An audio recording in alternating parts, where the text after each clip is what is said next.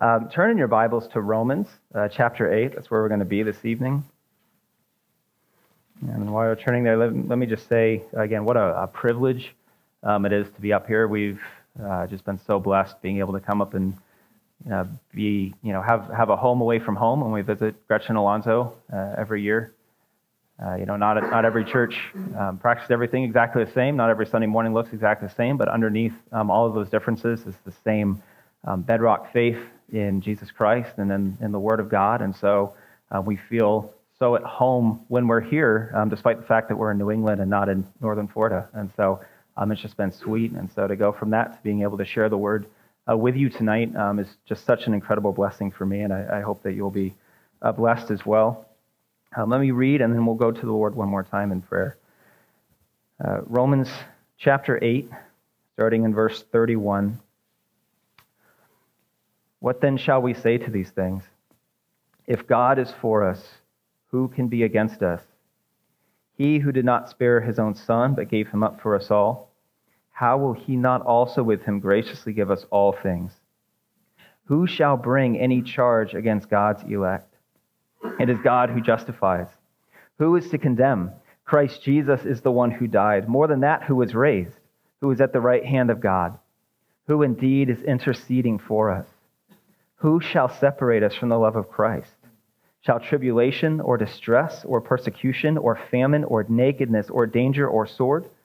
As it is written, for your sake we are being killed all the day long. We are regarded as sheep to be slaughtered. No, in all these things we are more than conquerors through him who loved us. For I am sure that neither death, nor life, nor angels, nor rulers, nor things present, nor things to come, nor powers, nor height, nor depth, nor anything else in all creation will be able to separate us from the love of God in Christ Jesus our Lord. Let's pray one more time. Heavenly Father, as we come to your word this evening, and come to such an incredible passage where you have displayed so beautifully and so eloquently your eternal love for us. I pray that you would just be magnified tonight. Lord, it's only your Spirit working through your word being preached that can change hearts. There's nothing that can be manufactured that produces true change. I pray that you would be with me to preach your word clearly. I pray that you would be with all of our hearts, that we would be receptive to your truth. Lord, may we go away from here changed, better equipped to glorify you, more like Christ. And in his name, amen. All right, well, Paul starts off this passage by saying, what shall we say to these things? So this is a summary of everything that precedes this section. Probably he has all of chapters 5 through 8 in view. So at this point, Paul has spent much ink developing the theology of our salvation, our security in God through Christ. Now he summarizes all of that for us in this beautiful passage. The structure of this passage, as you can see, it's something that Paul loves to do when making a point. He asks a series of rhetorical or semi-rhetorical questions, drawing us to an inevitable conclusion. So in this case, he's speaking of the privileges of our new identity in Jesus Christ. For each of these questions that Paul asks, I would like to draw our focus to what this highlights about God's character and the benefits that we derive from being in a relationship with him in regards to that attribute. Okay, so this is not so much what we get from God as it is about who we are in him and the overflowing privileges of that relationship. Right? That might sound like a subtle difference, but it's very significant. We don't take the blessings from God and put those up into kind of an a la carte thing where we get different blessings from God. These are the benefits of being in a relationship with him. The grace of God is Jesus Christ himself. We are in a relationship with him, and this is the overflow of that relationship. And so this evening I would like to focus not so much on those benefits, but on who God is himself. These are not abstracted blessings that we receive. They are the benefits of being in Christ. So this is because of our new position. Our life is comprehensively reoriented towards the person of God. Okay, specifically tonight, we're going to see 5 glorious truths found in the gospel. Okay, so if you're taking notes, 5 glorious truths found in the gospel. Okay, and the first one that we're going to see is that God is an all-powerful ally of his children. Okay, we see that in the end of verse 31. God is an all-powerful ally of his children. Paul's first question is, who can be a legitimate adversary to us? The answer is obviously no one, right? He may not use those exact words, but the answer, again, it's obvious. If the condition is met that God is on our side, it becomes irrelevant who is on the opposing side. Right? This is like if you're having a neighborhood game of basketball and Shaquille O'Neal shows up for your neighborhood game of basketball. It doesn't matter how good your neighbor is. It doesn't matter how many people are on the opposing team. If you're on Shaq's team, you're going to win, right? There's no question. In this case, the all-powerful God of the universe, he is on your side. It becomes irrelevant who is against you. And when Paul says if, he isn't saying he lacks confidence in how God feels towards him. He isn't saying maybe God is for me, but I'm not really sure. Another way you could look at this is that he's saying since, right? Since God is for us. He's making this conditional statement to draw our minds to the logical outcome. Since God is for us, then it doesn't matter who is against us. Who could be against us? So what does Paul mean when he says that God is for us? That's a crucial word. It means that God is our ally. Each of us were born into sin. We were born with the default setting of being against God. And God, because he is loving, or rather I should say, but God, because he is loving, merciful, he made a way for us to be right with him. Right? This is review probably for most of the people in this room, and I would encourage you to have a fresh mind, right? A clean slate. You might be reminded and refreshed at the incredible magnitude of these truths. Ephesians 2, 1-7, it sums it up this way. And you were dead in the trespasses and sins in which you once walked, following the course of this world, following the prince of the power of the air, the spirit that is now at work in the sons of disobedience, among whom we all once lived in the passions of our flesh, carrying out the desires of the body and the mind, and were by nature children of wrath like the rest of mankind. But God, being rich in mercy, because of the great love with which he loved us, even when we were dead in our trespasses, made us alive together with Christ. By grace you have been saved, and raised us up with him, and seated us with him in the heavenly places in Christ Jesus. So instead of being against us, God is now for us. Instead of being our enemy, he is now our ally. Instead of being under his wrath, we are now adopted as his children. In the war against sin, we have now changed sides. We have changed our allegiance. So if the all-powerful God who rules the universe and orchestrates all things according to his good plans is your ally, what legitimate enemy could you have? Right? And you might be thinking to yourself, as Christians, we have many enemies. Right? You go to work and you are reminded that we have enemies. You read the news and you are reminded that we have enemies. Sometimes you speak to a family member and you are reminded that we have enemies. Christ promises in other places in Scripture that if we are in him, we will have enemies and adversaries in this life. So this doesn't mean that we will not encounter opposition. Christ says that if we are in him, because they hated him, they will hate us.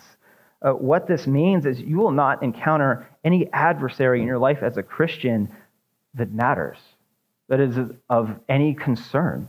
There is nothing that can come against God or overpower him. Nothing catches God off guard. Nothing surprises him. I remember as a kid, I never felt scared of anything if I was with my father.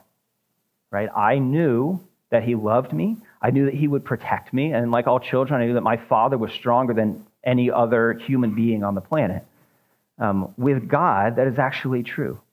Right? Our Heavenly Father is more powerful, is more strong, loves us more than anything else in creation. If he is for us, it does not matter who is against us. This is exactly how we get to feel as believers, and it's not naive anymore.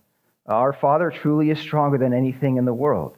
This means that we are able to walk through life without fear because nothing can happen to us except for what God allows. He is an all-powerful Father, and he protects his children. Okay, so God is an all-powerful ally of his children. Second, God is a gracious sustainer of the saved. We see this in verse 32. God is a gracious sustainer of the saved. So Paul's second rhetorical question, he's asking, what will God withhold from us? And the answer is nothing, since he already did not spare his own son. The proof that God will provide everything for us is that he has already met our greatest need at infinite cost to himself. Paul is emphatic in the way he describes this. First, he says God did not withhold his son from us, and then goes on to say that in contrast to withholding him, he gave him up for us all. So if God did not withhold something as precious as his own son, then why would he withhold anything else from us? He's already given us the most precious thing that could ever be given. He's already set the bar infinitely high. God sending his own son is a statement of how far he is willing to go for us in his love. Therefore, there is nothing else that could possibly be out of bounds. Right? If I say, this is how much I love you, anything that's less than that is a given. Right? And God gave us his own son. So there's nothing else that would come at too great of a cost for God to say, that's too expensive. I can't help you with that one. Right? He gave us his own son. So friends, this means that embedded in the gospel is the truth that God will never deprive us of what we need. Do you realize that? In the gospel is the truth that God will never deprive from his children what they need. This is why Paul is able to say in a few verses before this that all things work together for good for those who love God. This does not mean that God gives you everything that you want. It does mean that he will provide everything necessary for you to be able to cross the finish line and hear, well done, good and faithful servant. Right? God is not interested in meeting all of your material wants. That is not on God's radar. Right? He is not looking to give you that Mustang that you've wanted since high school. Maybe you get it, but that becomes irrelevant. What God is interested in doing is equipping you to look like Christ and sustain you until you cross into heaven. Right? Sanctifying you the way he has promised, finishing the work that he started, and everything that he does helps accomplish that need, and that is your greatest need. The more that you understand what your true need is, the more content you will be walking through trials, realizing the reality, the precious reality, that God is meeting all of your true needs, even when it's painful or difficult. Philippians 1:6 says, "And I am sure of this, that he who began a good work in you will bring it to completion at the day of Jesus Christ." God orchestrates every millisecond of the believer's life towards that ultimate goal, that you would grow in your faith and in your obedience, in your likeness to Christ. Paul says that because God did not spare his own son, how will he not also with him graciously give us all things? I would like to pull the car over and look at that phrase. If you have trusted in Christ, if you have been forgiven of your sin, then you have been united with Christ. Now you are an heir with him. Verse 17 of the same chapter, it says that we are fellow heirs with Christ. That means that the inheritance that Christ is going to receive, we are joint beneficiaries of that, and we are in line to receive it with him. Do you realize that? The inheritance of the Son of God, we are beneficiaries with him of that inheritance. That is what we have in Christ. Ephesians 1 describes it this way, that in Christ we have received every spiritual blessing in the heavenly places. So friends, do not lose sight of how incredible this is. In Christ, you have an infinite inheritance. You have a heavenly Father who will not withhold any good thing from you. Is this not a balm for the anxious heart? If you are in Christ, you have been set free from needing to live your life under the constant worry that some unforeseen harm will befall you and cause your life to not turn out the way it was supposed to be. Right? You do not have to live with the anxiety that you are somehow going to ruin God's plan for you and end up off the rails in a place where God can no longer reach you or fix you. Everything, if you are in Christ, everything works for your good, accomplishing God's good purpose for you in making you look like Christ. There will be many difficulties in this life. Many of them will come when we least expect them to. But friends, when that happens, we are able to look to our Heavenly Father and by faith rest in the fact that nothing has befallen us that is outside of His good plan. Okay. Third, God is the supreme justifier of the elect. We see that in verse 33. God is the supreme justifier of the elect. Paul's third question, who is able to bring charges against God's elect? The answer, no one, because it is God Himself who justifies. Okay, so there's two aspects to this. One, that you have been justified, and two, God is the one who is the justifier. Okay, Paul first focuses on our justification by asking the question, who shall bring any charges against God's elect? So first off, what does it mean to be justified? It means to be declared righteous. Right? This is legal language. It's a legal declaration by God that we are in a right standing before Him. Those who have trusted in Christ are clothed in righteousness and therefore are declared to be righteous as well. That's what it means to be justified. God does not simply pretend that we are righteous. He doesn't just turn a blind eye to sin. Say, because I am merciful, because I am forgiving, we can just move on. Right? We can just sweep that one under the rug. Maybe you'll do better next time. When God declares us to be righteous, it is as a judge who pronounces a defendant to be innocent of all charges. So whenever a sinner puts genuine faith in Christ, it is as if God slams down the gavel and says, take off his chains. There's no reason for him to be here anymore. Let him leave the courtroom. He is free. That is what happens when God justifies a sinner. This is a righteousness that is given and not earned.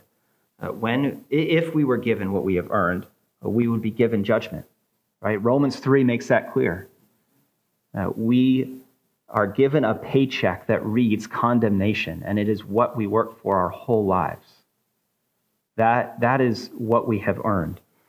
Justification exists outside of our work and our earnings. Verse 3-4 of this chapter provides the means of our justification. It says, for God has done what the law, weakened by the flesh, could not do. By sending his own Son in the likeness of sinful flesh, and for sin, he condemned sin in the flesh, in order that the righteous requirement of the law might be fulfilled in us, who walk not according to the flesh, but according to the Spirit.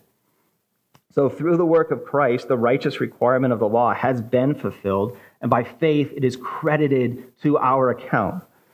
As God's elect, we are impervious to any legal charges. No new charges can be brought against those who have already been declared innocent.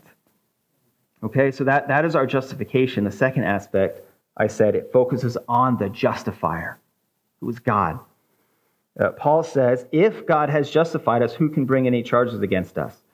In Scripture, Satan, he is referred to as the accuser. His goal is to afflict the children of God with guilt, to take their eyes off of Christ and to make them wallow in misery and shame. Right? To make them spend more time thinking about their sin than about their Savior. That is Satan's goal for you if you are in Christ this evening.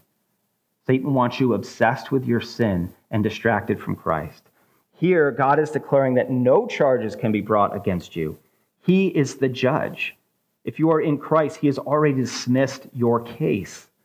In the legal world, if one of the parties of a legal battle does not like the verdict of the judge, in any case, he can appeal to a higher court, right? And that can continue until it reaches the Supreme Court. When the Supreme Court hands down their verdict, there is no higher court to be appealed to. That's why it's the Supreme Court, right? They get to make the final decision. Now there's no higher court you can appeal to. God is the supreme judge. No one gets to appeal his verdicts. God has rendered his judgment. He has declared us righteous, and Satan has no right to question his ruling. In the words of one of the Puritans, there can be no after reckoning. Sin has been dealt with finally, permanently, eternally for the believer. There are no charges to be brought against us.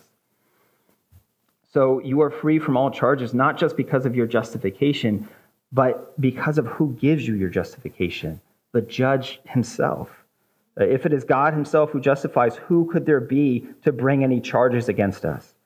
And notice who he specifically mentions as the recipients of this. God's elect, those whom he chose and set his love upon before the foundations of the world. These are the words of Paul immediately preceding this passage. For those whom he foreknew, he also predestined to be conformed to the image of his Son, in order that he might be the firstborn among many brothers. And those whom he predestined, he also called. And those whom he called, he also justified. And those whom he justified, he also glorified. So if you are in Christ today, then in God's sight, you are already standing before him in glory. That is how secure your position is before him. The work is done. It's finished. God is looking at you in a way that we can't fully comprehend the sight of heaven. God is looking at you fully glorified as a finished product already. How arrogant would it be for us to think that anything could change that?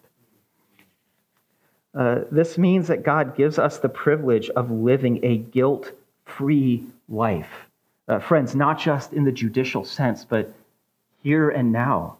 Our hearts. We get to live free of guilt. Your sin has not been partially taken care of. Christ's work is finished. He declared that his work was finished. It is not arrogant or naive to live your life with a clean conscience.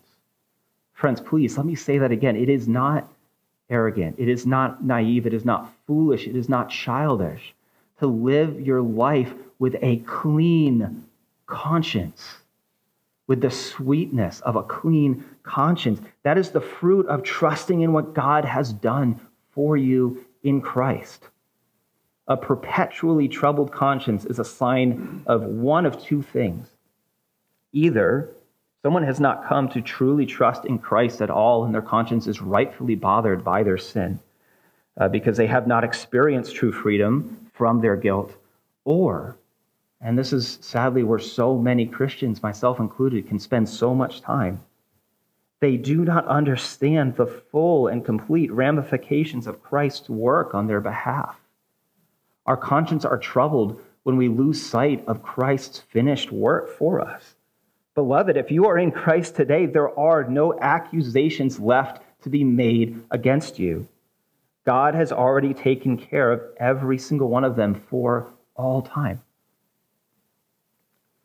Number 4, Christ is a victorious advocate of the forgiven. We see that in verse 34. Christ is a victorious advocate of the forgiven.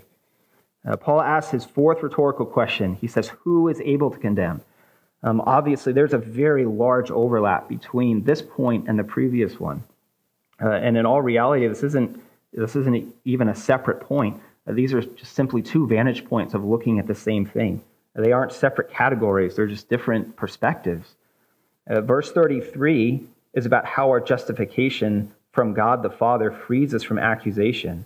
Verse 34 focuses on how Christ's work on our behalf frees us from condemnation. So this is more focused on that final verdict.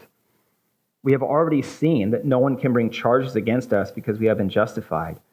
Now we see no one can condemn us. No one can declare us guilty because of who Christ is and what he has done. Okay, Paul specifically focuses on 3 aspects of Christ here. The first, he focuses on Christ as a Savior. Paul says that Christ has died and has been raised. We deserve death, as we have already talked about, and the death that we deserve was taken by Christ, who, after he died, was raised from the dead, showing the acceptance of his sacrifice and his victory over death. This is the doctrine of substitutionary atonement, right? Christ took our place. Christ received our death, and we receive his life. So how could we receive a sentence of condemnation when our condemnation has already been received by someone else? Secondly, Paul looks at Christ as ruler. It says that he is at the right hand of God. This denotes his divine authority. After rising from the dead, he ascended to his rightful position in heaven with his Father. So if the one who died for you is the one who is in charge of everything, then who could have the authority to bring condemnation against you? Right? Jesus doesn't have a boss. Jesus is God. No one has the authority to challenge what he has already done. As R.C. Sproul puts it in his commentary on Romans, the highest tribunal in the cosmos is the one who died for us. Okay, and thirdly, Paul looks at Christ as intercessor. So as he stands at the right hand of God, he is interceding for us. He is actively interceding for us. In Greek, this word means to make earnest request, to plead for someone. So in other words, Christ is pleading our case for us in heaven. This is reminiscent of the words from 1 John in chapter 2, when he says, "My little children, I am writing these things to you so that you may not sin. But if anyone does sin, we have an advocate with the Father, Christ Jesus the righteous." In the Old Testament, the high priest was the representative of the people before God. Once a year, he would go into the Holy of Holies to offer sacrifice for the guilt of the entire nation of Israel. So in this way, he functioned as intercessor between God and the nation of Israel. This is the significance of the temple curtain tearing in two from top to bottom when Christ died, showing that we now have direct access to God without a human intermediary. And the reason this is able to happen, the reason this is possible, is because Jesus Christ himself now functions as our intermediary. He himself is our intercessor. He is our perfect, undefeated defense attorney. So in light of all of this, who Christ is and what he has done, no one can condemn us. We are secure in the position which he has purchased for us. So far, we've seen that God is an all-powerful ally of his children, that God is a gracious sustainer of the saved, that God is a supreme justifier of the elect, that Christ is a victorious advocate of the forgiven. Lastly, we'll see that Christ is an eternal lover of the redeemed. Okay, number 5, Christ is an eternal lover of the redeemed. Paul's final question is, who can separate us from the love of Christ? This is the climactic finish in the progression of this passage. This is the final question and answer, and it goes from verse 35 all the way through the end of the chapter. Paul transitions from mostly focusing on the judicial aspects of our relationship with God, now turning to focus more on Christ and the Father's loving disposition towards us. So rather than simply stating the question, this time Paul takes time to build the scene and increase our suspense. He doesn't want this question to seem offhanded or nonchalant. Right? He doesn't want this to seem like no big deal. He says, "Who shall separate us from the love of Christ? Shall tribulation or distress or persecution or famine or nakedness or danger or sword?" So in this list, Paul identifies general sufferings and trials of life, specific sufferings and persecutions for the sake of being a Christian, and even the potential loss of one's life. So what is Paul really asking?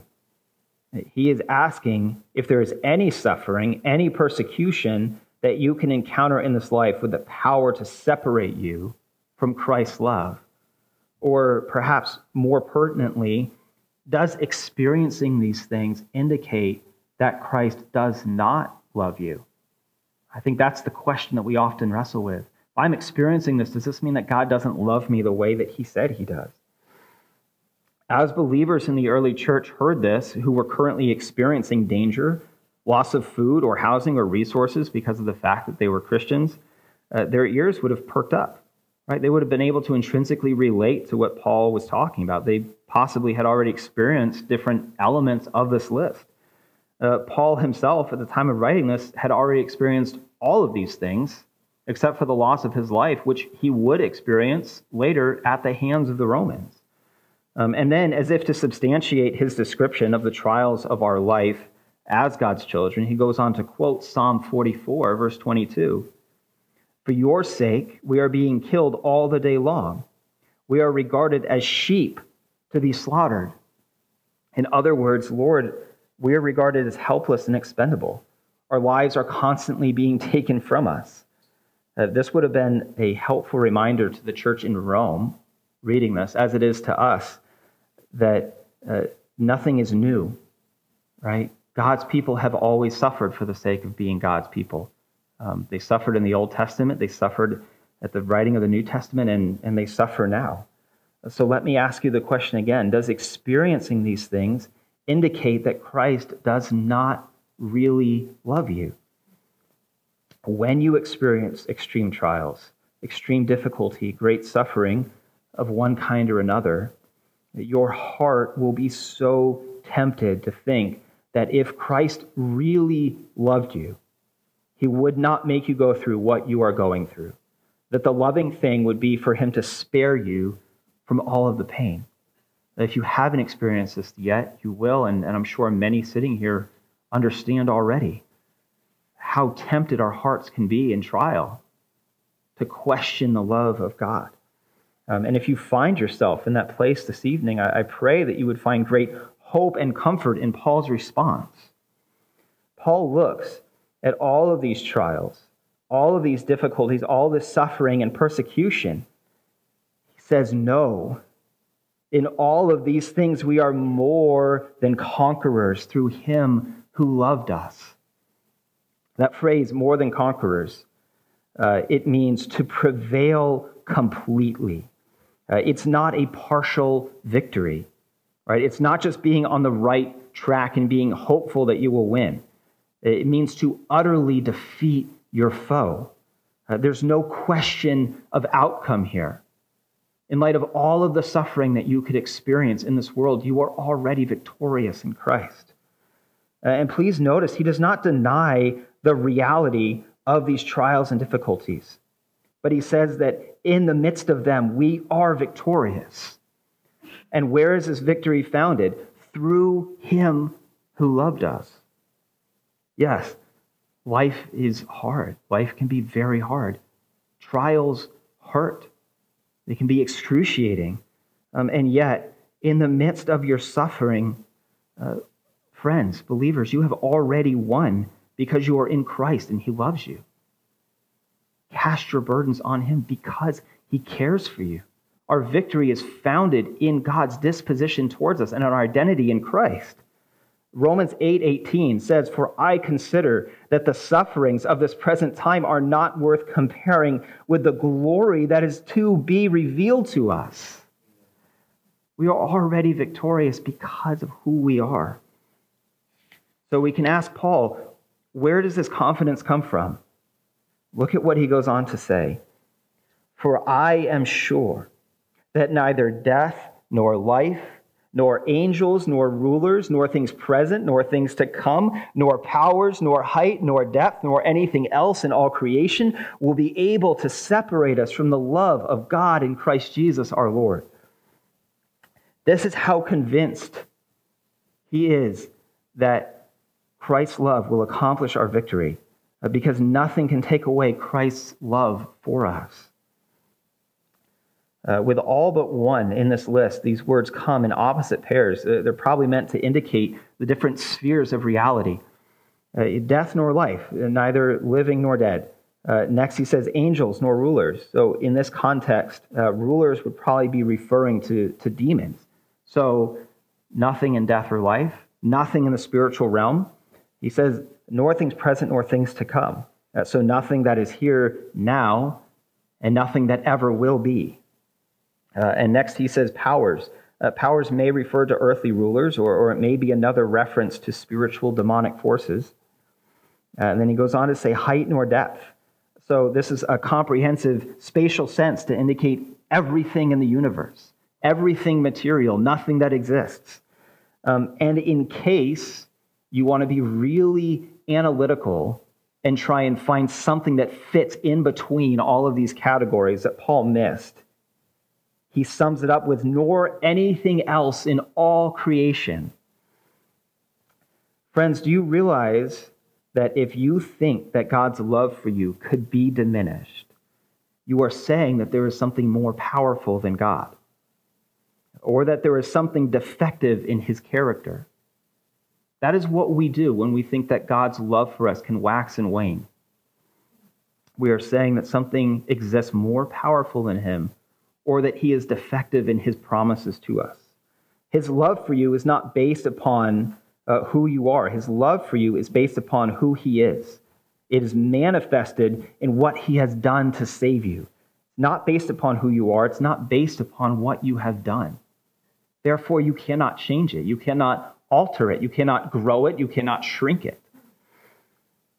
Of course, we would never say that explicitly, but how often do we subtly give into the temptation to think that God loves us more when we obey and less when we sin?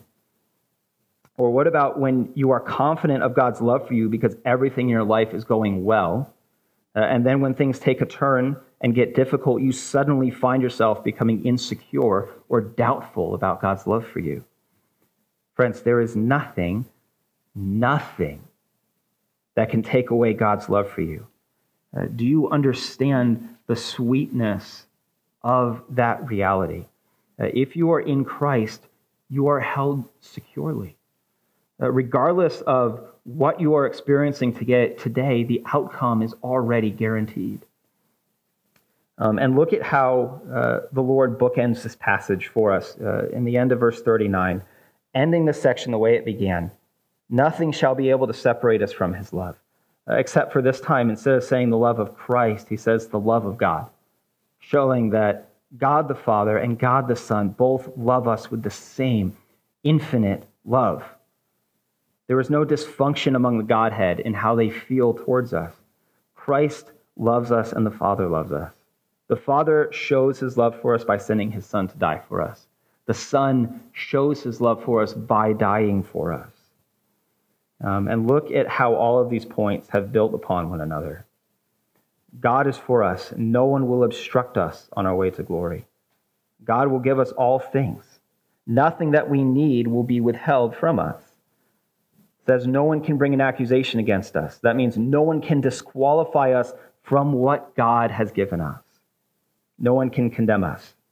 There will be no charges brought against us that supersede Christ's work on our behalf.